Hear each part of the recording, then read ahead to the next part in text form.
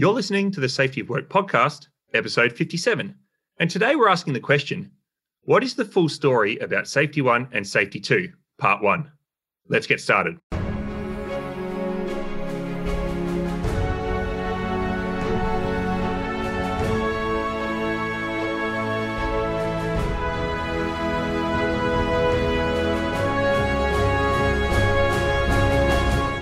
Hey everybody, my name's David Proven and I'm here with Drew Ray and we're from the Safety Science Innovation Lab at Griffith University. In each episode, we normally ask an important question in relation to the safety of work or the work of safety, and then we examine the evidence surrounding it. But today and over the next 2 weeks after today, we're going to break the normal formula of the show and we're going to take a deep dive into the theory of Safety 1 and Safety 2. So there's a lot of public debates that tend to oversimplify a book that's almost 200 pages long, and we don't want to do that. So we're talking about Eric Holnagel's book with the same title, Safety 1 and Safety 2, the past and the future of safety management. And I think it was published in about 2014. So, Drew, it was your idea to do this 3-part series where we deconstruct the whole book and the arguments and the science underneath it. So why did you want to take that approach to the next 3 episodes? David, I think you and I have both got into a lot of arguments at various times with people online and in other places about what's sort of often grouped together as the new view of safety. And one of the most frustrating things about those arguments is sometimes you have the sense that people are arguing against things when they've only ever read a potted summary of it. And so, given that we try to take fairly deep dives into things on this podcast anyway, I thought it would be worth having a read through of the book from start to finish. So I've certainly read the book before. You've read the whole book, David? Yeah, I'd read the book, but I hadn't read it for maybe 5 years. Yeah, I was the same. I did a book review of it when it first came out, so I had to sort of carefully read the whole thing. But this is the first time I guess I've come back to the original book since the first time that I read it. And we'd really appreciate it if, as listeners, you would care to follow along and read the book yourself. We certainly don't want you to just rely on our representation of it, but hopefully the podcast might form a bit of a guide to what are the best bits of the book to focus on if you don't feel like reading it cover to cover, or where are the sort of gems and where are the things that we think it's quite reasonable to be quite skeptical. So, Drew, Safety 2 is one of this, like you said, this collection of new view theories often talked about alongside, HRO theory, resilience engineering, safety differently, and HOP. So what are the things that what's some background context when we're thinking about something that's positioned as a new theory of something? So in this case, a new theory of safety management. So I guess the first thing is there's no theory that is brand new. And so it's important to put any new theory into the context. Put any new theory into its context. And I think the biggest problem is that humans are pattern matching animals. So when we get a new idea, we want to compare it to things that we already know. We see an idea and we say, oh, that's really just talking about this. And so we focus on the parts of the new thing that are familiar to us. And pretty much we've failed to spot the new things because we're focusing so much on what's familiar or we're twisting things to match our understanding. And that's really bad if we then accuse the author of not saying anything new when it's us who's just reinterpreted everything that they've said. The second thing that I think is important is that most theories are built as critiques of other theories. So any new theory implicitly and usually explicitly criticizes a lot of existing stuff. And it's important to separate those two things out. Something could make really fair criticisms of existing stuff and not have anything that was particularly useful or accurate to say itself. Something could be very unfair in the way it criticizes other stuff, but still say something very positive itself. So we need to sort of separate out the different parts of the argument. And the third one, and this is sadly particular to safety, although I'm sure it does happen in some other fields, is that most safety theorists build both their criticisms and their positive claims on a very narrow set of examples. And they play this rhetorical game where they never actually claim that their ideas are universal, but that's what you're meant to take away. So you're meant to think that this idea applies in lots and lots of situations. This is sometimes called a Mott and Bailey argument. It's something that people use when they're arguing disingenuously. The idea is that there's a modest and easy defender position, which is the castle or the motte. And then there's a much more extreme position, which is the outer wall or the bailey. And when people attack the outer wall, the author retreats to the castle. When the attack goes away, the author reoccupies the outer wall and starts presenting the extreme position again. A classic example of this in safety, I don't want to sort of do it for safety 2 at the moment, is the idea of high reliability organisations versus normal accidents. So in normal accidents, Charles Perrow seems to be saying that lots of accidents are inevitable. That's the whole idea, a normal accident. But any time Perrow gets challenged, he says, I'm not talking about all accidents, I'm not even talking about lots of accidents, I'm just talking about one type of accident called normal accidents. If it doesn't fit the pattern, well, it's not a normal accident, it doesn't disprove my theory. And then the HRO theorists seem to be presenting a recipe that any organisation can follow. It seems to be anyone can be an HRO, just do these things. But anytime they get challenged, they'll say, oh, we're not trying to provide a recipe, we're just trying to describe what a small number of organisations are doing. So that's the classic example of Motte and Bailey, is narrow defensible claim, but everyone's supposed to take away universal messages. And we need to be careful of this when we read about safety theories. And I think, Drew, you're exactly right. I think for something as complex as safety, maybe there's no unifying theory that is applicable in all circumstances, in all organisations, for all types of accidents, or the avoidance of all types of accidents, and that no theory is ever going to be able to explain all possible situations. And I don't think that's a reason not to look at the theories in the context of what they're saying and what they're not saying, and that's what we're going to try and do today. But I think, as we'll also find out today and over the next couple of episodes, some of the representations of safety 1 being so broad and so general aren't necessarily that useful, and the same goes with safety 2. We need to look at the specific context, like you said at the start, and what they're saying about specific situations within organisations. So, Drew, we want to go through this book, Safety 1 and Safety 2, chapter by chapter, and we'll look at what the book says within the context of similar literature, and we'll particularly consider what critique the book makes, and to what extent these are fair. And these are predominantly about current and traditional safety practices that are labelled broadly as Safety 1. What claims the book makes in relation to those Safety 1 practices, and also the proposed Safety 2 practices, and how far these claims may be true or empirically supported, and then what suggestions this book makes and how generalisable those suggestions are for organisations, back to what I was just saying before. So, Drew, I mentioned the title of the book, Safety 1 and Safety 2, The Past and Future of Safety Management. Like we said, published in 2014, so not really that old. We've been talking about Safety 2 for a while, but this book is not that old. Drew, do you want to talk a little bit about the author, Eric? Sure. I'm not going to say too much about Hollnagel himself, because I think when you're reading a book-length thing, the author doesn't matter so much as the ideas that they're presenting. The work stands or falls by itself. But the main thing you need to know by context is that Hollnagel is one of the direct intellectual descendants of a professor called Jens Rasmussen, or Rasmussen.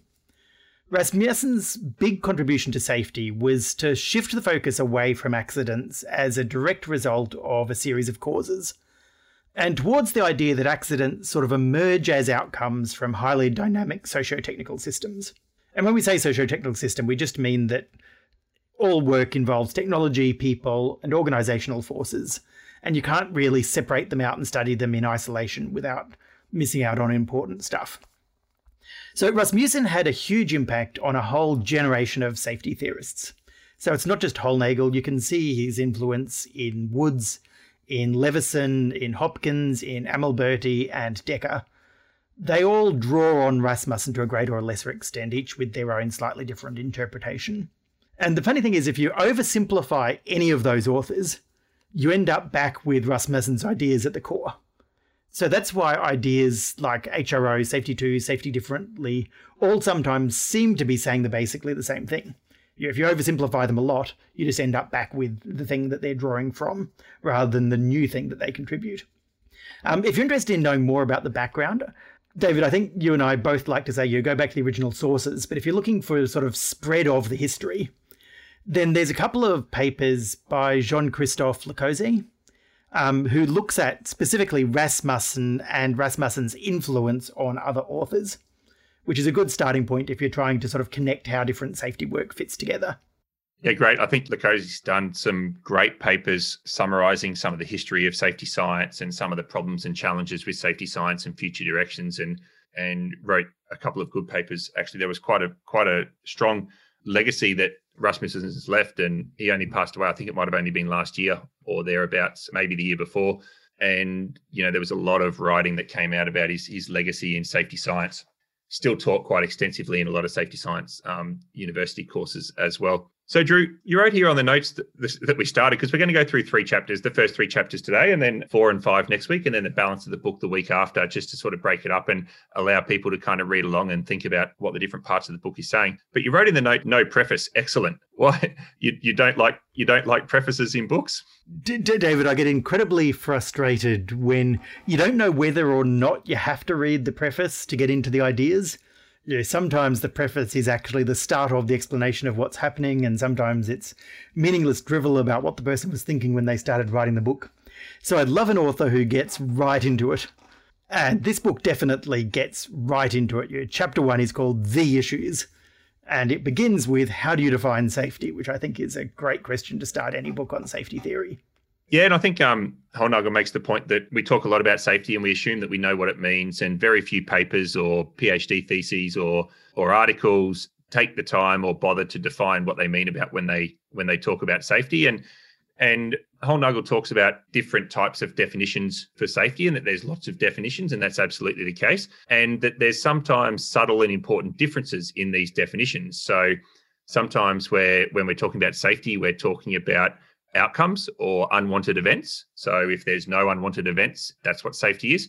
Sometimes we're talking about not no unwanted events, but the risk of unwanted events being at an acceptable level, and that is safety as well. And so these ideas of risk-free and acceptable risk are different, and importantly, they are distinctions that we should understand when we're talking about safety. This is also the first time in the book that Holnagle introduces the idea that having an absence of accidents is just one way of looking at safety. And he says that success and failure are not opposites. So failure is really clear. Failure is where you have the accident or you have the unwanted event.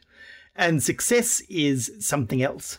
And I think one of the reasons why we're going to keep coming back to it is that it's a really confusing idea, because the examples that the book gives at this point are examples of where success and failure are exact opposites.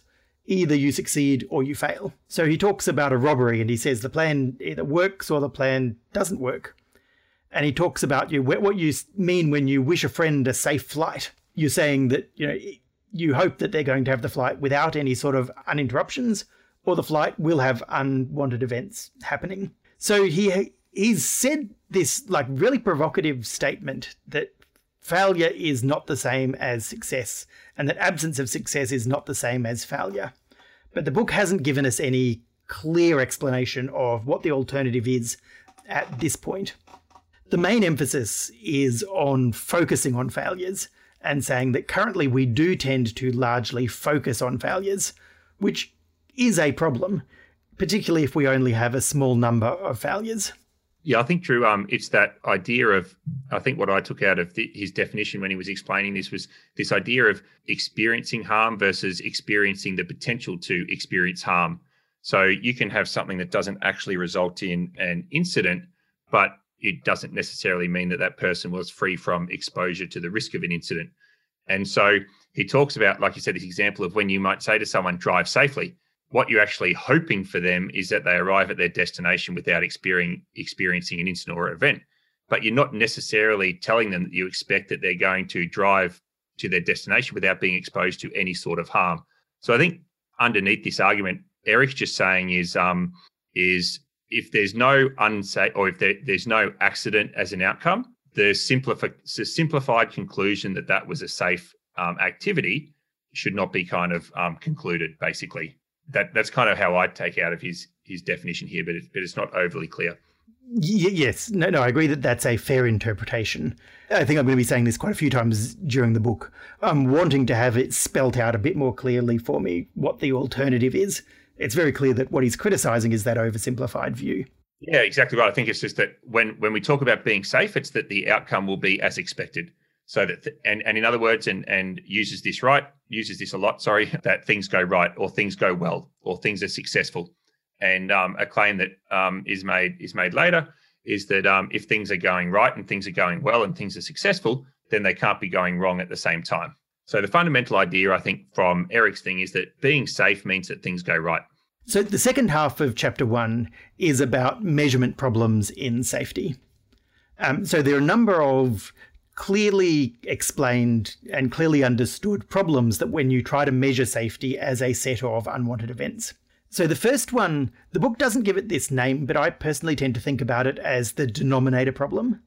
That if you're talking about acceptable safety, then you can't just say how many bad things have happened. You have to also know how many opportunities there were for bad things to happen. So, if I cut my hand 3 times, but my job is a professional vegetable slicer and that's over a lifetime of cutting things, then that's pretty safe. If I cut my hand 3 times, but that's the only 3 times I've ever held a knife I've cut myself, that's pretty unsafe. To know whether it's safe or not, you don't just need the number of unwanted events, you need to know the number of times it went right as well. So Hollnagel gives a couple of good examples where we do know the denominator. So he talks, for example, about counting signals passed at danger. These are trains going through railway signals. And because we electronically record all of this, we know exactly how many times trains do the correct thing at signals. We know exactly how many times they do the unwanted thing at signals. So we can talk about that ratio of the two things. He also talks about the day Sweden switched from left-hand side driving to right-hand side driving. Again, a very specific event where you can count the number of accidents on that day and compare it to the number of accidents you would normally have in that situation. Yeah, and I think, Drew, the problem here that I think Eric's really getting to is using, even where we think we've got a denominator, using the number of incidents that occur over hours that people work as being a useful denominator or a comparable denominator. And I think sort of saying that hours aren't actually the measure of things that go well, as opposed to the incidents, which are the measure of things that haven't gone well. Yes. The way people try to justify that is they talk about, it's an hour in which things went badly versus an hour in which things go well. But that's not what happens. Two hours are not directly comparable. Yeah, and I think, Drew, this is where I don't know whether now's the right place to say it, but I've kind of struggled with this myself, this idea that safety 2 or some of the new view safety says that, the not having accidents is not what we're going for. We're not looking at the absence of negative events. But I think underlying all theories of safety, we're actually trying to make things safer, which I still find by definition that must mean not exposing people to harm or not harming people. So I think sometimes in this paper, like the argument that we're making now with denominators, we sort of cycle back around to an argument that we've said we shouldn't be doing, which is that safety is not actually the opposite of having an accident. Yet we sort of we're not consistent throughout this book with that argument. Yes, and I don't want to sort of prejudice the conclusion that we come to. Full disclosure to our readers, we're recording this. We've got about halfway through the book, and we're recording a few episodes at once, but neither of us has finished our most recent read-through. But I'm certainly coming to the opinion that the statement that there is a problem with the way we conceive Safety 1 is very, very clear. But the idea that the way to fix it is to divide things into this Safety 1 view of the world versus Safety 2 view of the world, I don't think actually succeeds in providing that clear explanation of an alternative. So beyond the measurement, the first measurement problem there about, you mentioned, Drew, about the denominator problem, the second measurement problem that Eric talks about is the regulator paradox. So this is this challenge, I suppose, for regulators and for organizations, but when it was initially proposed in the late 70s, it was about regulators. This idea that the safer something gets, the less data we have about accidents. And therefore, when we have very little data, it's dangerous to read too much into that data. And Amilberto's probably written the most about this idea of ultra-safe systems and the paradox of totally safe systems. Drew, your thoughts about, so is it that we just don't have enough data when our incident rates get too low? David, my immediate instinct there was to nitpick on where the name regulator paradox comes from. I had always assumed it came from the idea of like a circuit regulator, where you're providing feedback to a system, and once a system gets very finely under controlled, you're limited in how further you can control it because you've got no feedback. I hadn't realized it. No, that might be my lack of understanding. That's what I thought it was about when I had a quick look. But it could well be about engineered systems, Drew. Not being an engineer, I make no claims to know about how regulators work in engineered systems. But yeah, the fundamental underlying point here is very clear, that the safer a system gets, the less useful accident data is, just because there's not very much of it. And it's not just that you can claim that, oh, we've got very little data, but what we've got is good data. It means that every single data point then has a lot of uncertainty attached around to it, because they're such isolated examples, such extraordinary events compared to the everyday. The third measurement problem Hollnagel describes is a type of efficiency thoroughness trade-off. So he says that we can actually sort of solve that regulator paradox by trying to increase the number of negative events by expanding the definition. So this is where, okay, we don't have that many fatalities anymore, but we can count minor injuries. We don't have actual accidents, but we can count near misses and high potentials. But anytime we do that, we're making our definitions fuzzier. Defining a minor injury is much harder than defining a fatality. Defining a near miss is much harder than defining an accident. And subtle differences in those definitions make it hard to compare two situations, because it could just be the difference in definition or how we're applying the definition, instead of any real difference in the underlying risk. So, Drew, at the end of chapter 1, Eric's basically talked about some of the problems with defining safety and how we think about defining safety, and then how we measure safety. Where are your thoughts at the end of chapter 1? So I think Hollnagel is pointing out some well-understood problems. You remember I said at the start that just giving nothing new isn't a criticism if that stuff that you're giving is true stuff that people should know. And so if you've never encountered these ideas, these measurement problems, it's important that you understand them in order to understand some of the more sophisticated criticisms the book makes later on about Safety 1. So these are obviously true problems with measuring safety. And the characterization that we do tend to measure safety as a negative event, I think, is mostly a fair characterization. I think we do have lots of other measures of safety other than injuries, but definitely we do recognize accidents as having this real significance beyond other types of data in safety. Yeah, Drew, I think the problems are clear. Like you said, I think in some of the writing through there, I must admit, I still kind of struggle to see some consistency in the absence of accidents and not necessarily the presence of safety. And then it's okay to read into accident systems that have a lot of accidents, but then if they have fewer accidents, you shouldn't read too much into that.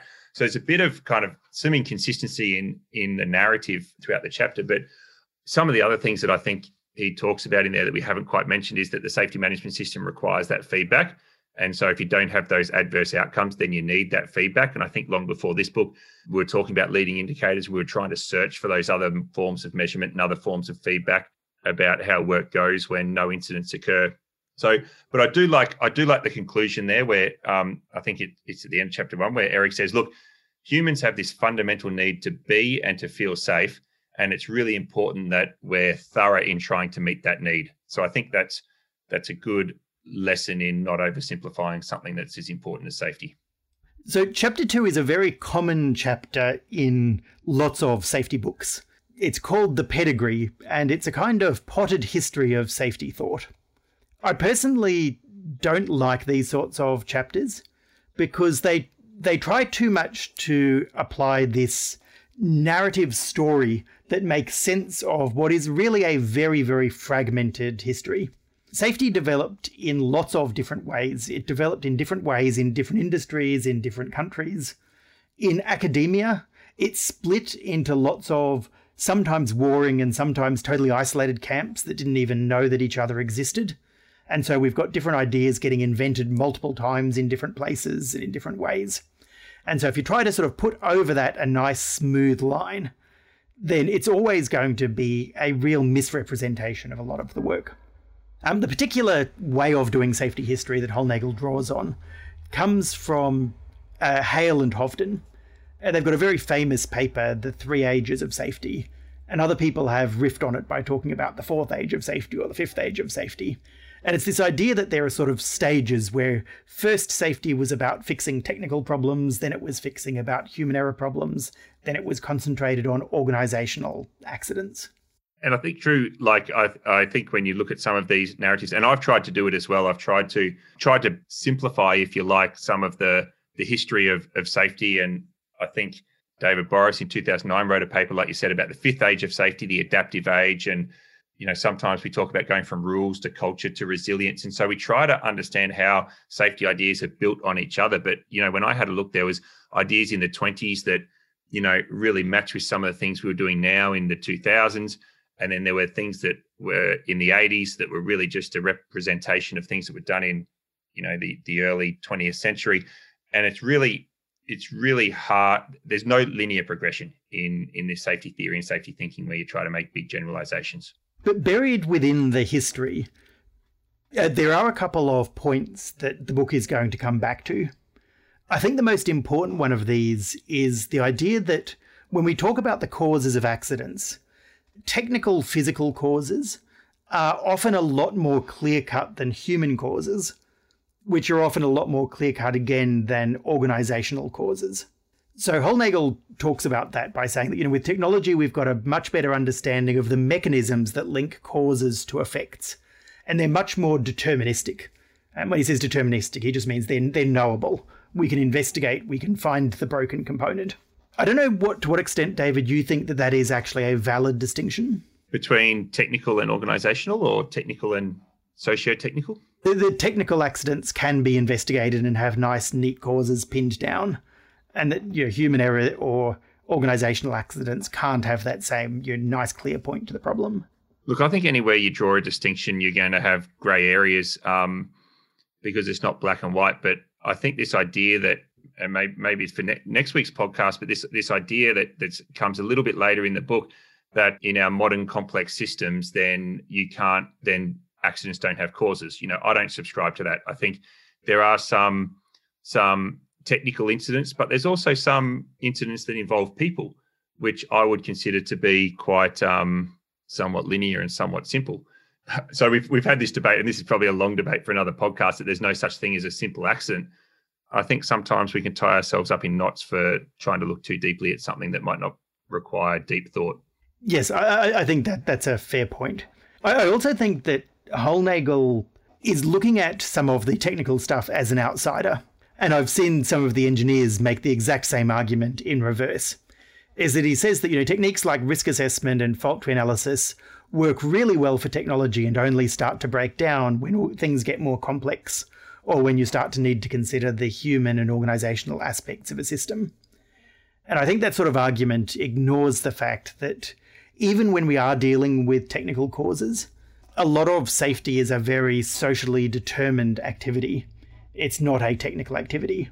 So even when we say, an accident happened due to a physical cause, that focusing on the physical cause rather than on the process that introduced the cause, or the person who didn't spot the cause, or the design process that allowed the cause to happen, that's still a very sort of socially determined choice, I think, which I guess almost supports Hollnagel's broader point that he's making.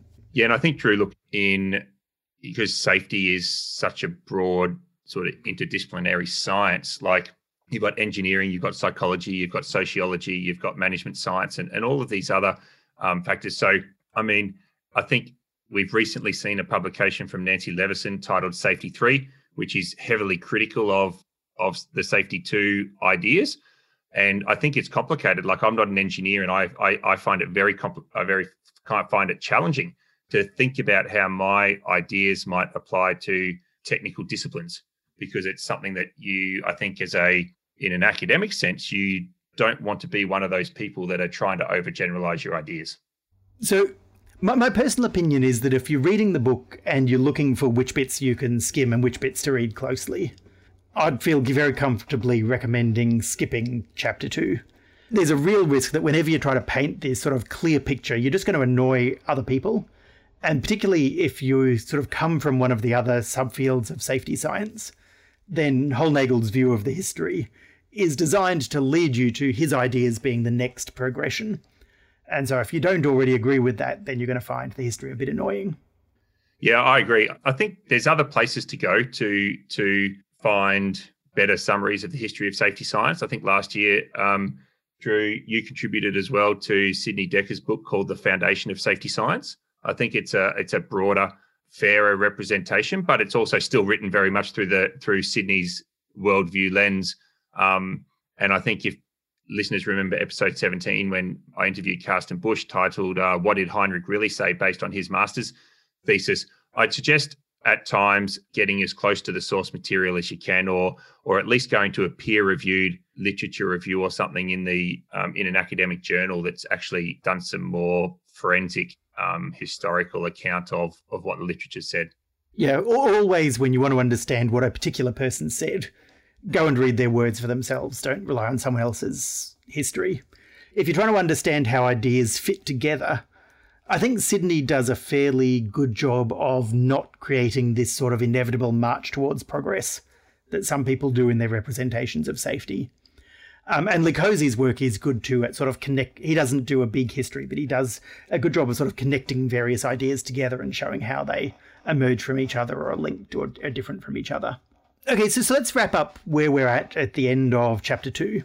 If you're not already familiar with the ideas, then I think Hollnagel points out some important problems that people should be aware of in safety. The first one is that when we talk about safety, we should be very clear about what definition we're using.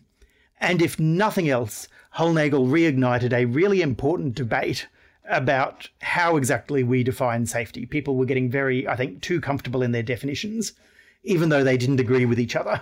And Hollnagel points out that if you disagree without realizing that you disagree, you're just talking at cross purposes when you try to explain what safety is or how we achieve it. Andrew, I think this denominator problem is real and it's important. So Hollnagel doesn't say explicitly, he doesn't talk about TRIFR and lost time injury frequency rate makes it worse or better because it does have a denominator, like I mentioned earlier. But like we said, hours worked are not the same thing as a number of opportunities for an accident. So I just did a little bit of a thought experiment, Drew.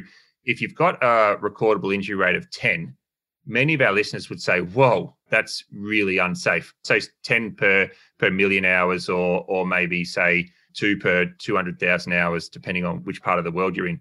But say a person performs 10 tasks every hour, then you've actually got a functional reliability of something like 99.99999 because you're having like one incident for every 10 or 100 million tasks. So this idea that our hourly denominator is a useful denominator for our number of accidents is something that, look, we don't need to say too much more about statistics after our episode 2 weeks ago, Drew, but that's just another problem with how we currently talk about statistics and lagging indicators. And so likewise, the regulator problem is real and important. It's definitely true that the safer we get, our opportunities to improve safety further by studying accidents are going to be reduced.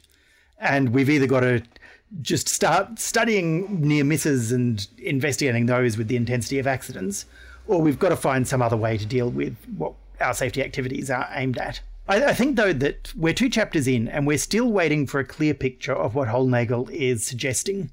He's hinting at this bright alternative where we're measuring positives rather than negatives. But we haven't really explained whether positives are just the opposite of negatives or whether they're something entirely different, and what that something entirely different would be. So we're still sort of looking to see what is safety 2. If you get the opportunity, all of our listeners, and you have a copy of the book, and I'm sure many of you will or can get your hands on a copy of the book, then we'd encourage you over the next 3 weeks to read along with us. So we've read the first 2 chapters for this episode, and post your own opinions on the chapters. We'll try and get some discussion going on LinkedIn. Let us know if you think our summaries are fair. Let us know if you're reading into the writing something that's different to us, or you have different suggestions for how we might interpret it. And anything that you think in terms of what Hollnagel's saying in this book that's either good or bad or that we might have missed. So that's it, at least for this week. We'll be continuing our discussion of Safety 1 and Safety 2 next episode. In the meantime, we hope you found this episode thought-provoking and ultimately useful in shaping the safety of work in your own organisation. Join us on LinkedIn or send any comments, questions or ideas for future episodes to feedback@safetyofwork.com.